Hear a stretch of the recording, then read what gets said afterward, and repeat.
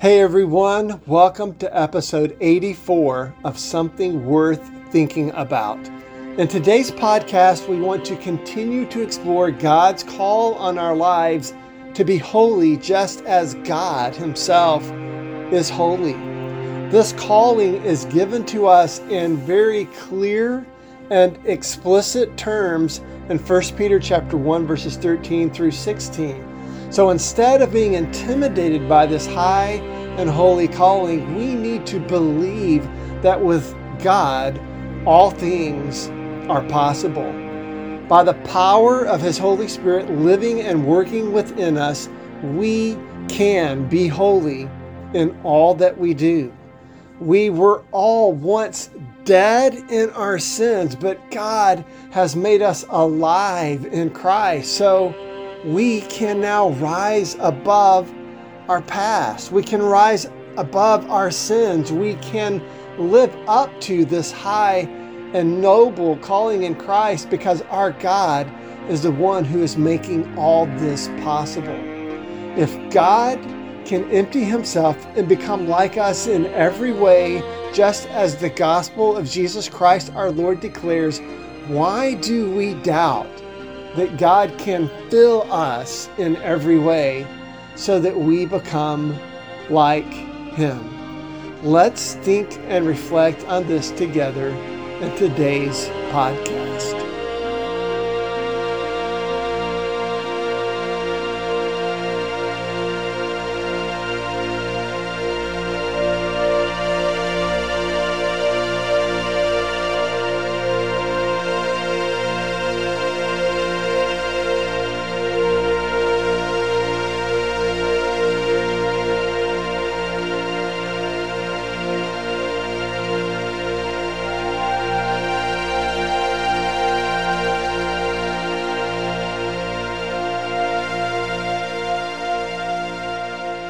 Our reading for today is 1 Peter chapter 1, verses 13 through 16. Hear the word of God. Therefore, with minds that are alert and fully sober, set your hope on the grace to be brought to you when Jesus Christ is revealed at His coming. As obedient children, do not conform to the evil desires you had when you lived in ignorance, but just as He who called you is holy, so be holy in all you do, for it is written, be holy, because I am holy. Now, I have always been struck by the simplicity of this teaching. Be holy, because I am holy. This is the word of God to each and every one of us who belong to Jesus. The redemptive work of God in our lives is to completely undo and heal, to repair, to redeem the destructive work of Satan. Satan's original lie in the garden, way back at the very beginning, was that God was holding out on us. God didn't want humanity to become like Him. God didn't want Adam and Eve to eat the forbidden fruit because it would make them like God. That's what Satan said. And yet, ever since humanity has tasted forbidden fruit and experienced the shame of our sins, Satan has changed his story. Now Satan wants us to believe that we cannot be like God. And tragically, so many Christians have convinced themselves that Satan is right and that God is wrong. That what God is asking of us is impossible. And that's exactly what Satan wants us to believe. Over and again, Satan's efforts to deceive us and to mislead us, to discourage us and to defeat us, God is constantly inviting us to come to Him, to be healed, to be forgiven, to be washed, to be redeemed, to be made new and to receive from God the Holy Spirit, who will be at work within us to give us this new life that God has promised us, this new life that can only be known by the power of God at work within us. This new life is a gift of God that He gives to us. We were powerless because we were dead in our sins, and God in Christ Jesus our Lord has made us alive and raised us up with Christ. And Satan is trying to convince us that God is setting us up for failure and calling us to be holy, instead of believing that God has brought us out of the realm of death and into the kingdom of light and life in Jesus Christ our Lord, and given us the power and this new life that we can now know because we are united to Christ through our baptism into Jesus, through our united experience into His death and His resurrection. And so, as we come back to this thought, Satan is trying to convince us that God is setting us up for failure. Jesus, on the other hand, is trying to convince us that God is setting us up for something great. Jesus invites us to get out of the boat and walk on the water with Him. Is it really any different when we boil this all down in this conversation? Do we believe Peter, a mere mortal, once walked on water by the power of God? Do we believe that we today, as flawed human beings, can be holy as God is holy? That we can walk in the paths of God with God?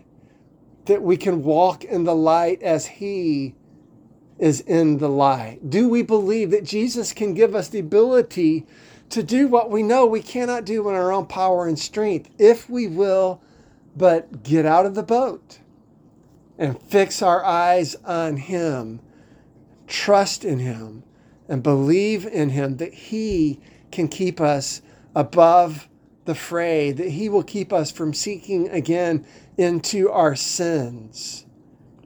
This call to be holy in 1 Peter chapter 1 is not something new. Peter makes it clear that he is quoting from Scripture, and explicitly or specifically he is quoting from passages like Leviticus chapter 11 verses 24 and 25, and chapter 19 verse 2 and chapter 20 verse 7. Long ago, God told His people to be holy just as He is holy. And down through the ages, we see stories of people who trusted that God is able to do what He says He will do. And they devoted themselves to the Lord. They obeyed His teachings and His commandments, and they lived holy and devout lives. Now, they were not perfect, but they were holy and righteous. There have also been, unfortunately, down through the ages, those who have doubted the Lord, doubted His power to transform them, doubted that the God who has the power to raise the dead back to life has the power to raise them from spiritual death and give them a new life in Christ. And again, this is what it all boils down to. Do we believe? Do we believe to such an extent that we will trust God to give us success in what He's calling us to do? This call to be holy is ultimately no different than God's call on the lives of the Israelites long ago to enter the promised land, to take it, and to live a new life as free people who belong to the Lord.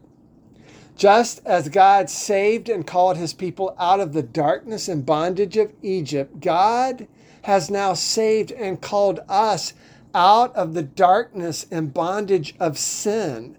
Just as God urged his people long ago to be devoted to the Lord and to be courageous and fight for this land, to fight for this new experience, trusting that the Lord himself would be their mighty warrior and fight for them, giving them the victory and bringing them to this brand new life.